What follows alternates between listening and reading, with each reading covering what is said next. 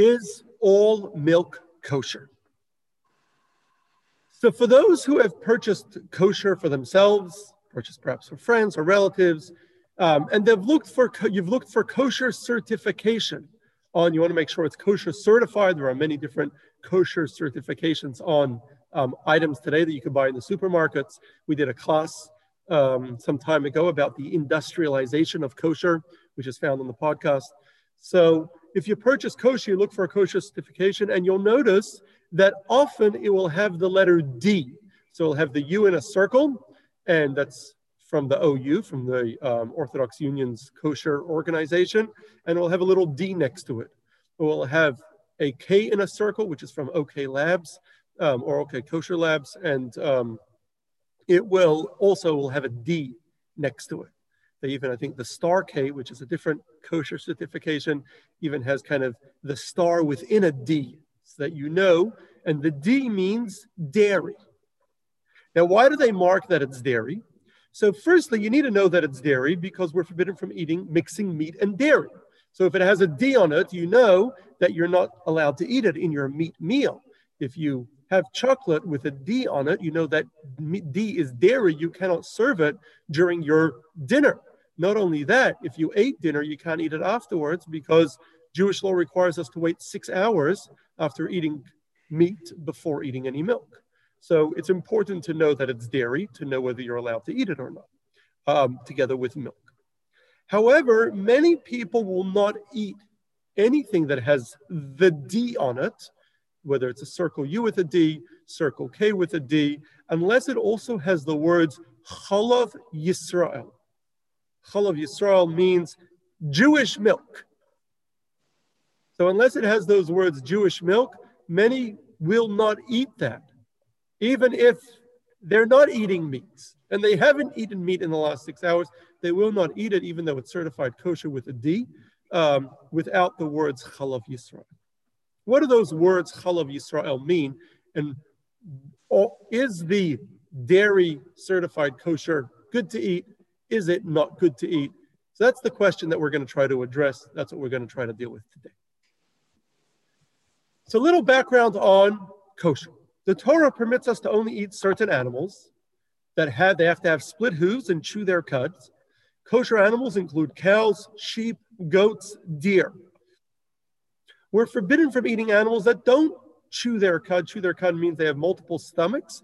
They chew, they swallow, and then they process it in their stomach, and then they regurgitate it and chew it again. If you ever watched a cow, they're always chewing.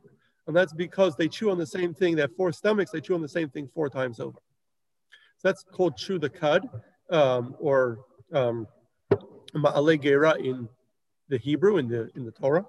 And so an animal that chews its cud is kosher. Animals that do not, and they also have to have split hooves. The hooves must be split. Animals that do not are not kosher. Examples are pigs, horses, dogs, cats, are all examples of non-kosher animals. So just as we are forbidden from eating the meat of non-kosher animals, we are also forbidden from eating any products that come from the non-kosher animal. That includes milk coming from a non-kosher animal is forbidden. So pig's milk, dog milk, horse milk would all be forbidden for a Jew to eat. Cow milk, goat milk, sheep milk, or kosher animals will all be kosher. Pretty straightforward. A Jew can eat cow milk, cannot eat horse milk. Now, during the Second Temple period, at the time we had the Sanhedrin. Sanhedrin was the supreme council of Judaism.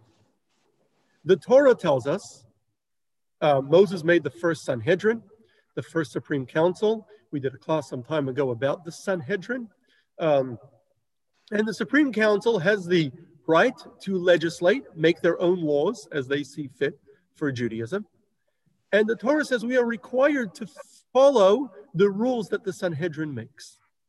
So during the Second Temple period, and this was a time, to put a little historical context, when Greeks controlled the land of Israel, and many Greeks lived in the land of Israel. There was a significant number of non-Jews living within Israel, although Israel was majority Jewish. for much of the Second Temple period, we were under control of non-Jews. First the Persians, then the Greeks, later the Romans. There was a short period with the Hashmonaim, where Israel was independent for about 80 years or so. But most of the Second Temple period were under control of non-Jews, and there was a significant non-Jewish minority living in the land of Israel. So during this Second Temple period, the Sanhedrin made a number of laws, legislated a number of laws that involves food produced by non-Jews. And I'm not going to get into all of the laws. Some involve food cooked by non-Jews, involving wine produced by non-Jews. But among those laws, and relevant for us today, was a prohibition to drink milk or eat cheese that was created by non-Jews. So drink milk that was milked by a non-Jew, or eat cheese that had been made by non-Jews. The Talmud explains, what is the reason for this prohibition? The reason is that we are concerned that non-kosher milk was mixed into the milk. So they sell you cow milk, the non-Jew brings you cow milk. Maybe it has some horse milk in it, or maybe some pig milk, or some dog milk. Maybe it's mixed. Same problem with the cheese. Maybe it has some non-kosher milk mixed in. Now, commentaries explain that the truth is we're never allowed to eat food that a non-Jew gives you or anyone gives you if there's reason to suspect non-kosher food was mixed in. If someone brings you a plate, if they are a Jew that keeps the laws of kosher and knows the laws of kosher and tells you it's kosher, you trust them. We're supposed to trust people unless we have reason not to. That's a standard Jewish law. We always trust people unless we have reason not to trust them. But someone who does not know the laws of kosher, does not keep the laws of kosher, they're not Jewish, they don't know. Not well versed in it. They bring you food, they say it's kosher. How do you know it really is kosher? So unless you know for certain it's kosher, you always suspect that maybe it's non-kosher and you would not be allowed to eat it. So this would be true for all food that was prepared by a non-Jew or someone who doesn't keep the laws of kosher. You got to be careful. And you've got to make sure that all food prepared should be supervised by a kosher observing Jew, prepared by one. So commentaries therefore say the prohibition against drinking milk that was milked by a non-Jew goes a step further than the standard prohibition of eating any food that you don't know for certain it's kosher. In other words, even when we believe that it's very unlikely that the non-Jew mixed in non-kosher milk, it's very unlikely because there's no non-kosher milk in his flock, or he sells cow milk. That's what he sells. Take him at his word. There's no reason to believe that he mixed anything else in. Why would he? Even so, and therefore, if it would be another food and a non-Jew sold it to you as is, that'd be fine. Historically, Jews always ate bread produced by non-Jews. That was before bread, when bread was just flour and water. It's not the bread that we have today. Today, we have a lot more ingredients, but Jews always ate bread made by non-Jews because it was just flour and water. There was nothing else to put into it. So there was no reason to think there'd be a problem, a kosher problem. So milk would be the same. Why would they put anything else in it? What did they have to gain from that? So even so, our sages created, although there'd be no concern halachically before this legislation, our sages created this concern, particularly with milk, that goes beyond the usual concern for food that it might contain non-kosher in it. So even if you have no particular reason to suspect that there's non-kosher milk in it, our sages said, even so, if it's milked by a non-Jew, not supervised, you cannot eat it because of the remote possibility there might be non-kosher milk in it. Now, this rule was made by the Sanhedrin, by the Supreme Council of Judaism.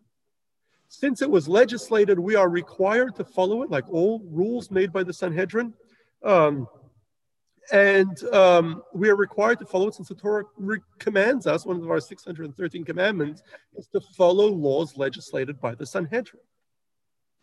Now, once legislated by the Sanhedrin, only the Sanhedrin can overturn their own legislation. Even then, there are a lot of it, unlike our legal system today, in Jewish law, the legal system that we had, when the Sanhedrin legislated, it was very difficult to overturn legislation.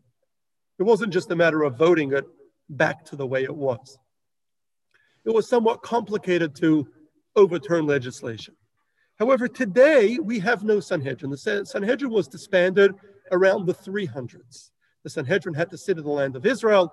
Jews were exiled from the land of Israel. We were persecuted. And there weren't enough Jewish scholars in Israel to keep the Sanhedrin running after Rome adopted Christianity and increased its persecution on Jews. And so the Sanhedrin was disbanded in the 300s. We have not had a Sanhedrin for the last 1700 years. So all the laws legislated by the Sanhedrin, we have no way to overturn them, to repeal them. So today, without a Sanhedrin, this law stands. It cannot be overturned, even if we disagree with its premise. Even if all the scholars of Israel today were to disagree with its premise, it cannot be overturned unless we were to recreate a Sanhedrin. And even if the circumstances that led to it are no longer relevant, the law still cannot be overturned. So as a result, the law stands today that for milk to be kosher, it needs to be milked by a non-Jew. But it doesn't need to actually be milked by a non-Jew. The Talmud says that a Jew doesn't have to do the milking. It's enough for a Jew to supervise the milking. In fact, Talmud goes further.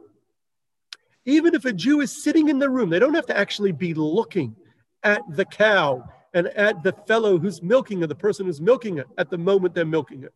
Even if they're sitting nearby, that's considered supervision.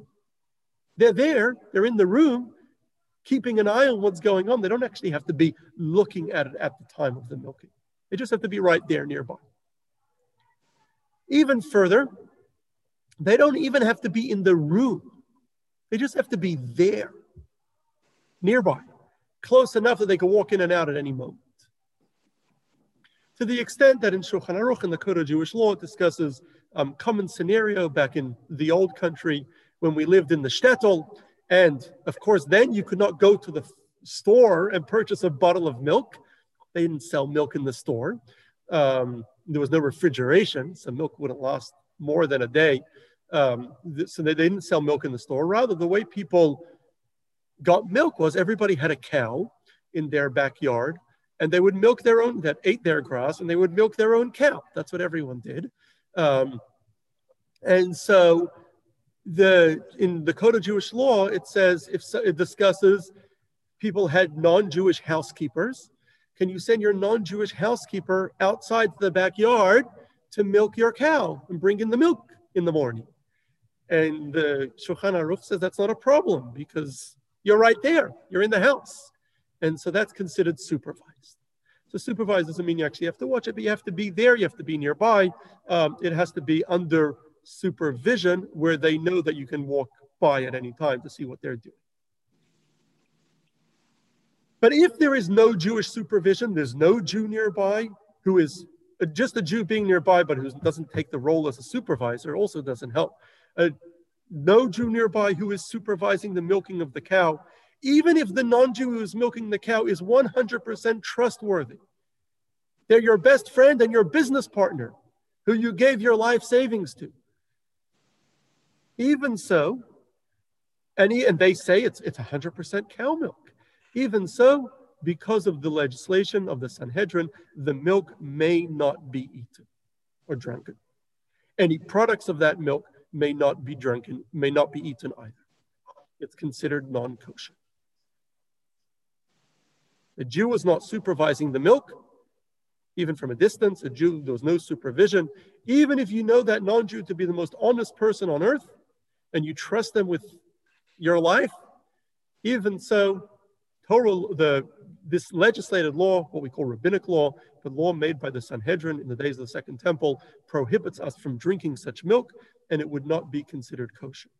Not because we think this non-Jew is lying or because we dislike them, they can be our best friend, but because the Sanhedrin forbade us from drinking such milk, and we must follow their laws.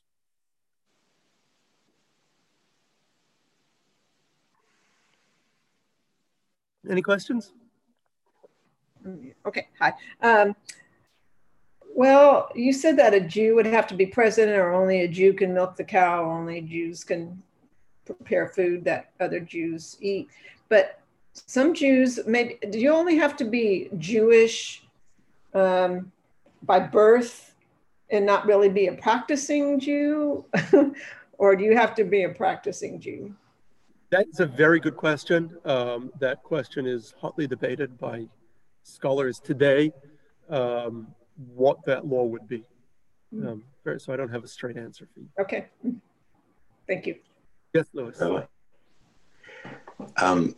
Maybe a little tangential, but you brought up an interesting subject. You said no laws can be changed because we don't have a Sanhedrin for the last 1,700 years. What is to prevent us from having Sanhedrin? That is an excellent question. There's a few issues. There's actually a number of books written on the subject, but the biggest issue is that we don't have the smicha, which is the tradition of ordination that was passed down from Moses that could only be given within the land of Israel. So once we no longer had scholars in Israel, we couldn't pass on this smicha. There's some debate as to whether we could recreate it from scratch. Perhaps one of our great challenges today would be reaching consensus and building a Sanhedrin, which Jews have trouble reaching consensus. There have been individuals who have tried to make a Sanhedrin in recent years, and even a couple hundred years ago, to reconvene it, but unsuccessful. And there are some still attempting to do so today. When did that Sanhedrin begin? With Moses. With Moses. With Moses, okay. And it continued until about the 300s, about 1,700 years ago. Yes. And how many people were on it? 71. 71 senior members, and then there were a number of junior members. Okay. We did a class on the Sanhedrin sometime. Yeah, I mean, I took the class, but I forgot. Okay. That's okay. So back to our subject of milk. So Jewish law, as we said, based on this legislation of the Sanhedrin, forbids us from drinking any milk that was not either milked by a Jew or supervised, or a non-Jew who milked it under supervision of a Jew. And this is even if you trust the non-Jew. It was originally made because our sages were afraid that the non-Jew would mix in non-kosher milk. However, that law applies even if the reason doesn't apply. So even if we trust the non-Jew 100%, we still consider it. We still need the milk to be supervised by a Jew. If not, the milk is considered non-kosher. Now, in the 17th century, the 1600s, there were some European Jewish scholars who pointed out that it is no longer common for people to use milk from animals other than cows and goats. Well, maybe earlier in Second Temple period, people drank horse milk or milk from other animals. Today, it's unheard of. This is today 400 years ago. It was unheard of. Who drank milk other than cow milk and goat milk? Well, that's all that was used. Nobody used any other milk. Nobody drank horse milk. Nobody drank dog milk. So they suggested, and one scholar in particular, one renowned scholar in particular suggested that, well, given that the whole issue falls away because there is no such thing as non-kosher milk anymore, so the law would just fall away by itself because we don't have non-kosher milk. However, most scholars at the time disagreed with this perspective and said, no, even though there is realistically no non-kosher milk in circulation nowadays, This is 400 years ago, and I'm pretty sure the same is true today. You'd be hard-pressed, maybe some exotic stores, but you'd be hard-pressed to find milk on the shelf that's not cow milk or goat milk. And even goat milk's hard to find, but you could get it. Goat cheese is easier. But you'd be hard-pressed to find any other form of milk anywhere. So most scholars, however, believe that this still does not remove the prohibition against milk that was milked by non-Jews, that was unsupervised. Because once the rule was made as a legislation by the Sanhedrin, the legislation cannot be changed, even if the circumstances change and the reasons are no longer relevant. The legislation still stands. So though there is no such thing anymore as non-kosher milk, I mean, you could produce it in theory, but in reality, nobody makes non-kosher milk anymore. Even so, or milk from non-kosher animals, even so, the rule that the milk must be supervised by a Jew stands and remains, and milk that was not supervised by a Jew remains non-kosher or cannot be eaten. Now, in the late 1800s, Jews came to the United States in very large numbers. And now Jews, as they came to the United States and to England and parts of Western Europe and to a lesser extent, they had a milk problem. In Europe, most Jews lived in the shtetl, and same was in the Middle East. They lived in the small towns. In the towns, we weren't mostly farmers. We were mostly small businessmen, craftsmen, but we lived in towns. In the towns, everybody had a cow in their backyard, and everyone produced their own milk. Even in the larger cities that were more urban, in the late 18th century, there were already larger cities in Europe where Jews lived, were more urban. There wasn't really room for a backyard with a cow. People didn't have cows. But there were towns nearby with Jews that, people had a few cows, and they would bring their milk every morning to town to sell it to the city, to sell it to the city folk. So it was very easy to get kosher milk milked by a Jew. However, coming here to the United States, most Jews were urban. Almost all Jews settled in cities. Mostly in New York and Philadelphia and Boston, Baltimore, Chicago, St. Louis, eventually Los Angeles, all over the United States, but they were almost all in big cities. In the urban United States, nobody had animals. Nobody had their own cow in their backyard. People lived in the tenements in the Lower East Side. There was no room to have a cow. You needed to get milk. Now, milk in the United States by then was already factory produced. In other words, there were large factory farms, big farms, that produced milk commercially. We had refrigeration, or at least an early form of refrigeration back then, where they would have the big ice cases. They would have these big pieces of ice that they'd stick in one side, and on the other side there was the refrigerator. They had at least a primitive form of refrigeration, and they would sell milk. So the problem was, for urban Jews, all these big milk companies here in the United States were all owned by non-Jews, managed by non-Jews. Workers were all non-Jewish. Which Jew would want to go work on a milk farm? So as a result, the milk was all unsupervised. So you couldn't get kosher milk here in the United States. It was a big problem. In New York, there was a very large Jewish community. Some Jews, entrepreneur Jews, started their own milking factories to be able to provide kosher milk to Jews that wanted kosher milk. Most Jews couldn't get it. And as a result, Jews in the United States, who tended to be lax in observance regardless, for other reasons, mostly just drank the milk in violation of the prohibition of the Sanhedrin's prohibition. However, there were many religious Jews who were very concerned about it. Some who didn't drink milk. But it's problematic. You don't drink milk. For adults, it's not that big a deal. But for children, it's not good for their development. Children need milk. They need the nutrition. They need the calcium. And this is before they had all the fake milk options that we have today.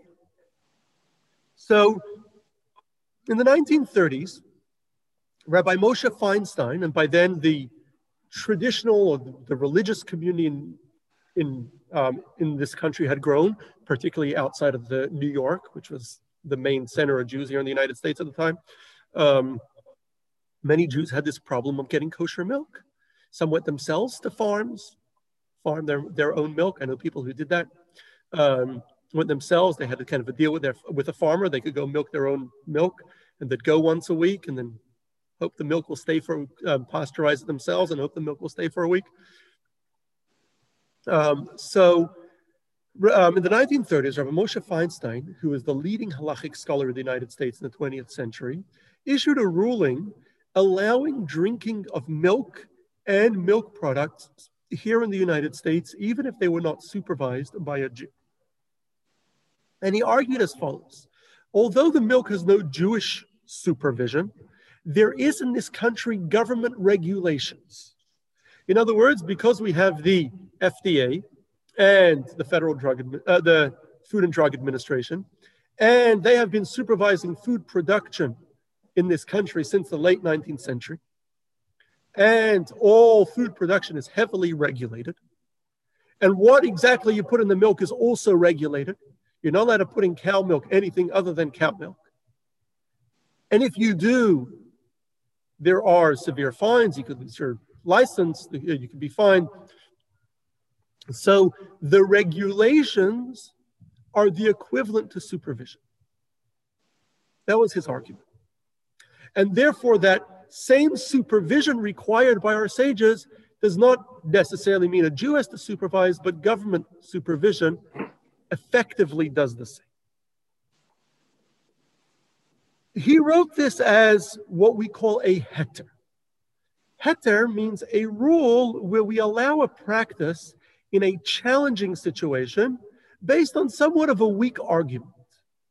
But because we're in a challenging situation, we accept a weaker argument that normally we would not follow in halacha in Jewish law, but because of the challenges we're facing, we're more lenient. And so he wrote that if possible, people should avoid drinking milk that was not supervised by a Jew. But in those towns outside of New York where you could not buy non-kosher, you couldn't buy milk, Chalav Yisrael milk supervised by a Jew, and people had children at home that needed milk for their development, and they were unable to go out of town to go to a farm every week and milk their own milk.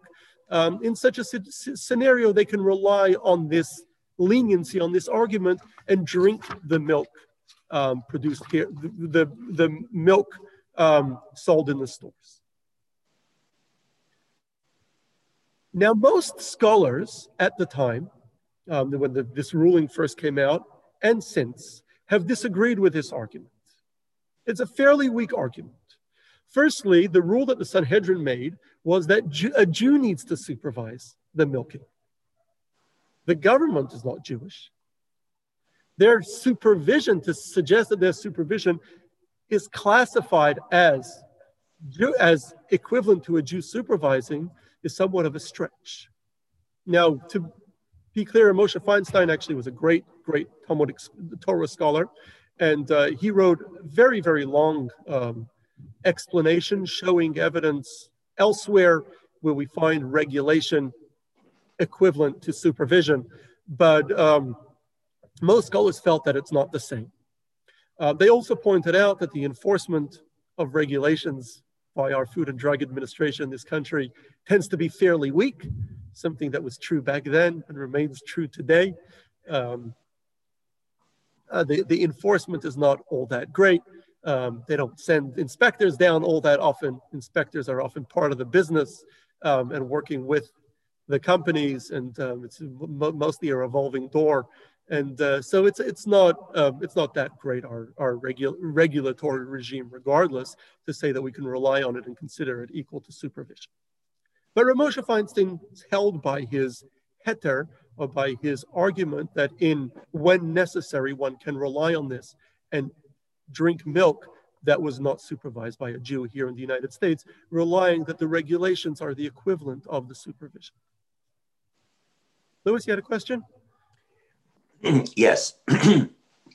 So, Rabbi, and I understand, you say, okay, you open up the door a crack, you open it up all the way. By that same logic, using Rabbi Feinstein's heter, why can't you also say that wine, which is not touched by people at all, has government supervision? Why can't you say wine is kosher?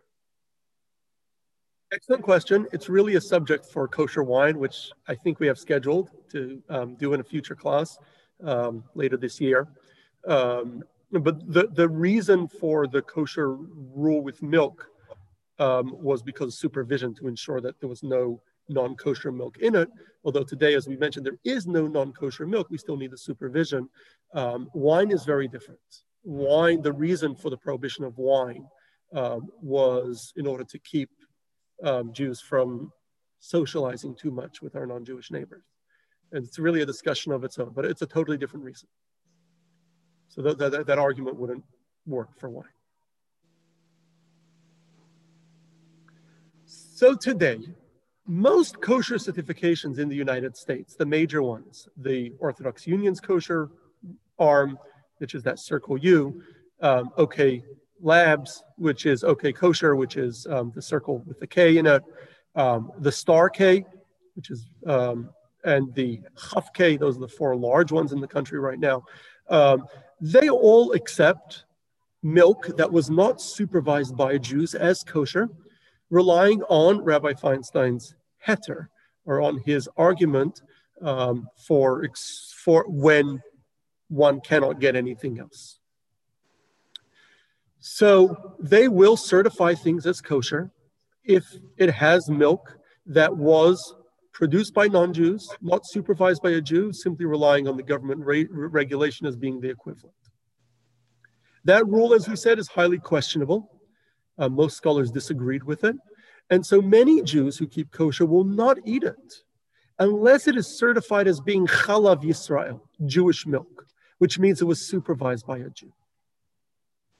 Now, to be clear, today, unlike the way it was in the 1940s when Rabbi Feinstein wrote his original heter, or earlier, today, all milk has additives in it.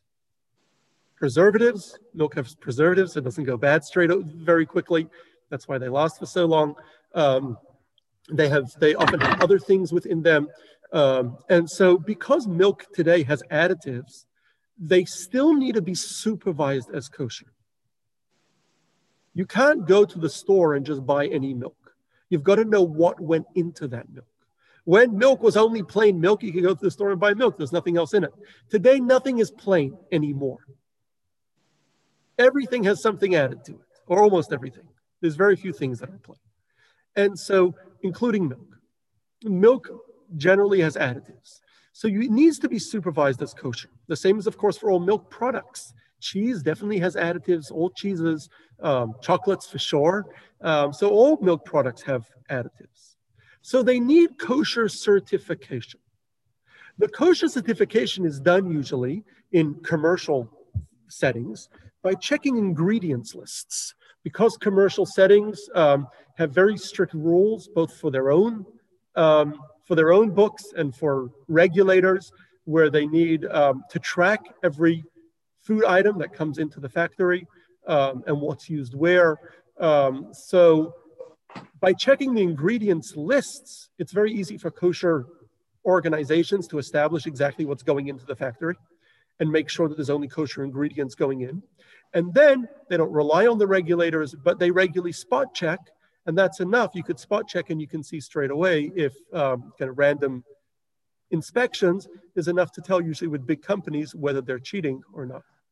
So that's usually how kosher certification works for most commercial items, including milk production, cheese, chocolates that are produced commercially in large factory settings. So as a result, everything that one buys that's a milk product, milk itself or a milk product, needs to be certified as kosher to ensure that there's no non-kosher ingredients going into it. But just because it's certified as kosher, that doesn't mean that the milking itself was actually supervised by a Jew. And Generally, if it has the circle U with a D or the circle K with a D, or the D with a star and a K inside, generally it is not supervised by a Jew. They're certifying that all the ingredients are kosher, and they're certifying that it's kosher if one were to rely on the heter, on the argument of Rav Moshe Feinstein. So anyone who eats kosher today must make sure that the product is certified, but many are careful that even once it's certified, to only eat milk or milk products that are Chalav Yisrael. And usually it'll add the words next to the kosher symbol, it will say the words Chalav Yisrael, Jewish milk. If it was produced, if the milk itself, if you're drinking milk itself that was supervised by a non-Jew, by a Jew, or a milk product that has milk in it that was supervised by a Jew, it will say the words Chalav Yisrael on it. And so here at the JCC, our policy is we only allow Chalav Yisrael products here into our community center, since many of the people in the community will only eat food that is Chalav Yisrael, and we don't want them accidentally to eat food that is not. And so therefore we're very careful over here, and many community centers are for that reason careful the same way. Most kosher restaurants dairy restaurants will be Chalav Yisrael. You'll usually see it on the certification, it'll say Chalav Yisrael. But not most products that you buy in the store with the D on it, with the kosher certificate and the D certification and the D on it, unless it says so, is generally not Chalav Yisrael, meaning it was not supervised by a Jew. It rather is relying on the government regulations as being the equivalent of Jewish supervision. The Torah's laws are very complex, as we can see, and debates have arisen between scholars over the years as with this issue of whether we could rely on government regulation today to be the equivalent of Jewish supervision. And the truth is, we could really divide Jewish law into three areas, our commandments. There are things that are definitely permitted. Torah allows us to do it. There are things that are definitely forbidden. Certain foods are definitely forbidden. There are things that are absolutely forbidden. And then there's the gray area, where there is debate. So the unsupervised milk that was not supervised by a Jew falls into the third area, the gray area. In other words, Rabbi Moshe Feinstein says that if that's all one can get and one doesn't have a choice, one can rely on that, rely on the government supervision, and one can eat it. One can eat this milk or milk product that was not supervised by a Jew today in the United States. However, many scholars disagree and say, no, we cannot rely on that. It's not the government supervision, the government regulation is not as good as Jewish supervision. That's not what our sages meant. And so one cannot eat it. And so what should one then do? So because this is the gray area, one has choice. It's always better to keep God's laws in the best possible way. Follow all the different views. It's not always realistic. So for those who are starting on their kosher journey, or for those that find it very hard to find Chalav Yisrael, milk that was produced by a Jew, they should begin by taking the more lenient view, Rabbi Feinstein's view, and drink the milk kosher certified, but that did not have Jewish supervision. Those who can should take a more stringent view, particularly in Chalav Yisrael, which we said most scholars say does need to be supervised today. So if you find it difficult, or if you're starting on your kosher journey, definitely rely on the more lenient view. Drink the milk that is supervised kosher, the milk products, eat the milk products that are supervised kosher, but did not have Jewish supervision in the milking. But if you can, it's always better to take the stricter view, particularly here, where most scholars believed that it does need to be supervised by a Jew. Here in the South Bay, we are somewhere in between, in that You cannot buy kosher milk anywhere here in the South Bay, unfortunately, not yet. They don't, sorry, you cannot buy, might take that back. You cannot buy Chalav Yisrael milk anywhere here in the South Bay. You can buy kosher supervised milk. A lot of the milks they sell, Trader Joe's and other stores are kosher supervised, have kosher certification, but you cannot buy Chalav Yisrael milk here in the South Bay yet.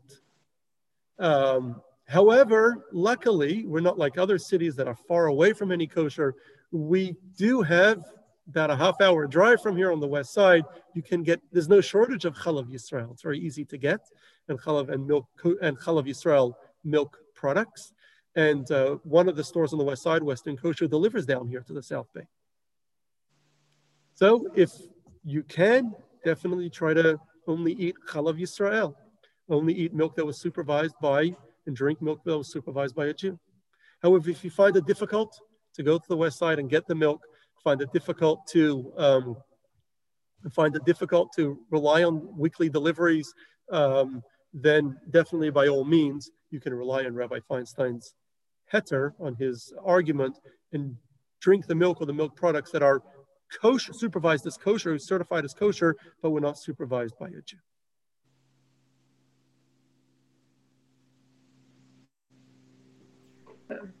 Are there, do they have their own special like dairies? Yeah, so today, thankfully, things have changed from the 1940s, when outside of New York, you could not get Chalav Yisrael, and even in New York, not every neighborhood had it. Today, you can get Chalav Yisrael everywhere. I mean, every major city, any major Jewish community has Chalav Yisrael. Every kosher store in the country sells Chalav Yisrael. But my grandfather lived in Chicago for many years, and my grandparents.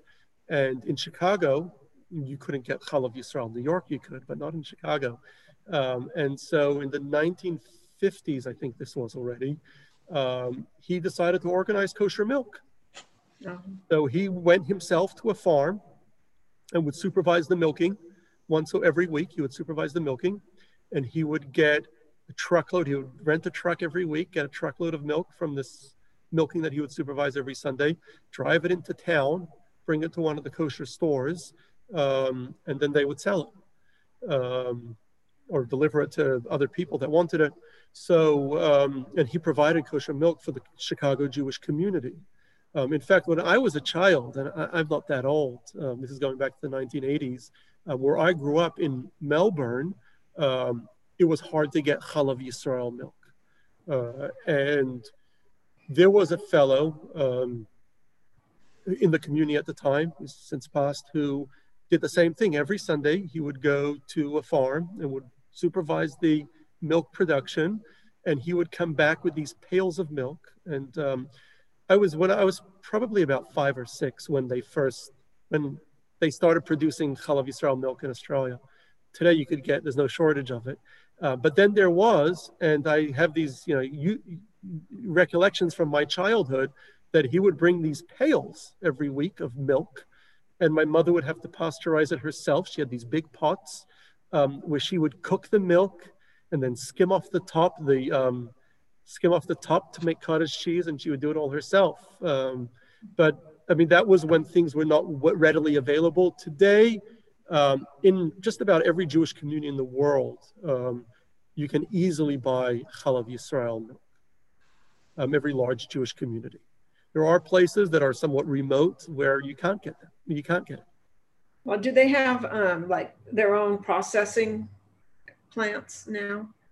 There's 100% kosher processing plants. Yes, okay. There definitely are. There's here in California, they produce kosher Chalav Yisrael milk. Okay. Western Kosher produces it and sells it in the stores. So that, yeah, they have processing plants in the larger communities. Smaller communities will just kind of lease it once a week for a once a week milking. And then, just sell that under their own label. But yeah, they do have fully kosher processing plants. And, today there's lots of kosher food companies that are, just focused on kosher foods. And many of them produce cheeses, and, there's no shortage of kosher cheeses, various types, and other milk products, kosher chocolates. There's no shortage of them. You probably can't buy most of them in the Ralphs or the local grocery stores, but the kosher stores sell. So before there was formula, baby formula, people gave their babies to wet nurses, right? You couldn't nurse, or you chose not to nurse. People gave their babies to wet nurses. So Rav Moshe Israelis was a 16th century scholar from Krakow, the greatest scholar in Eastern Europe of his day, and considered often the father of Eastern European halacha. He writes that one should not allow their babies to be fed by non-Jewish wet nurses. Why? Though they're children, they're babies, we are forbidden from giving non-kosher food to babies. However, human production, human milk is not considered non-kosher from a Jew or a non-Jew. So technically, the milk of a non-Jewish wet nurse would be kosher. However, he says the non-Jewish wet nurse herself is eating non-kosher food. So her milk is being produced by non-kosher food. And so though halachically it would be permitted, however, we have a tradition that non-kosher food, the wording he uses is blocks the person's heart and mind from connecting to God. So it has a negative impact on one's soul. You are what you eat. The food that you eat becomes cells in your body. Non-kosher food impacts a person's body and impacts their soul and makes it harder for the individual to connect to God. And therefore, he says, since this non-Jewish woman is eating non-kosher food, her milk is produced by non-kosher food. If you then feed your baby that non-kosher food, although halachically permitted, it will cause a negative impact on the child's soul. And therefore, you should not do it. Which teaches us something very powerful about non-kosher in general. Not only are we forbidden from eating it, it impacts our soul. It makes it harder for us to connect to God. In fact, people would ask the Rebbe about children who were uninterested in Judaism, did not want to go to Jewish school, or had trouble studying Judaism. And the Rebbe would respond that they need to be careful with the kosher laws, because non-kosher food makes it hard for the child to connect to God. Not that they cannot, anyone can, everybody has free choice. But it makes it more difficult, because non-kosher food blocks the soul from connecting to God. And so therefore, it's really important, the Rebbe would particularly say people should be careful that their children only eat chalav Yisrael, milk supervised by a Jew, even though Rabbi Feinstein permits milk that wasn't supervised by a Jew here in the United States. But the Rebbe would say people should be careful with chalav Yisrael, with Jewish milk supervised by a Jew, in order for their children, in order that it shouldn't harm their souls. And so because we are what we eat, it's important that we are very careful about what we eat. Not only is it a Torah law that we have to eat kosher food, not only is that part of our 613 commandments, but also it becomes who we are. We are the food we eat. When we eat non-kosher food, that non-kosher food is considered, Kabbalah tells us that non-kosher food has klipa or shell, non-kosher powers, not bad powers, evil powers within it. That then becomes part of our body and sticks to our soul, blocking us from connecting with God. So, therefore, what we eat is really, really important. And even if we're not careful, perhaps, with other commandments, kosher is something we should be really careful about, particularly if we want to have a close relationship with God. So if you don't keep kosher yet, I would encourage you to start. Start with baby steps. Start by only buying kosher meat. Today you can get kosher meat in Trader Joe's. Start, and you could order it from the West Side if you want more sophisticated cuts of meat. There's a company called Western Kosher. Their website's westernkosher.com if anyone needs it. And they deliver here to the South Bay every Tuesday. You can order online and they'll deliver here. You can get kosher meat. You buy kosher meat, buy only kosher foods. Make sure everything in your home is supervised is certified as kosher. If you keep kosher already, be more careful about it. Add on further levels of kosher, like keeping Chalav Yisrael. But it's important that we're very careful with what we eat. We have to remember we are what we eat, and we believe that what we eat really impacts us and our souls. And so hopefully this inspires you all to, and myself too, to take extra care with what we eat. I think it's not only good for our souls, but it's also good for our character, kosher, because today we have a whole movement. Everyone's checking the label on what they eat. They want to see how many calories are in it, and everyone they don't want to eat. They don't want to eat grains, and they don't want to eat carbs, and people are very careful. I don't eat this and I don't eat that. But it's really a powerful thing. We shouldn't just put things in our mouth. Just because we see it, we like it, put it in our mouth. We should check what's in it. Limit what we eat. We only eat certain things. We check what's in everything that we eat. Before we eat it, we check. Before we bring it into our kitchen, we check it. Make sure it's kosher. Make sure it fits us. So I encourage you all to start or add in your kosher consumption. And if you can, add also in Chalav Yisrael, making sure to be careful with milk supervised by a Jew. I thank you for joining us. I hope you will join us next week. Next week, we're going to talk about the Torah's command to destroy Amalek. The Torah commands us we should destroy a nation, wipe them out, a nation called Amalek. And we will talk about that, God willing, next week. I'll open it now to any questions or comments if anyone has.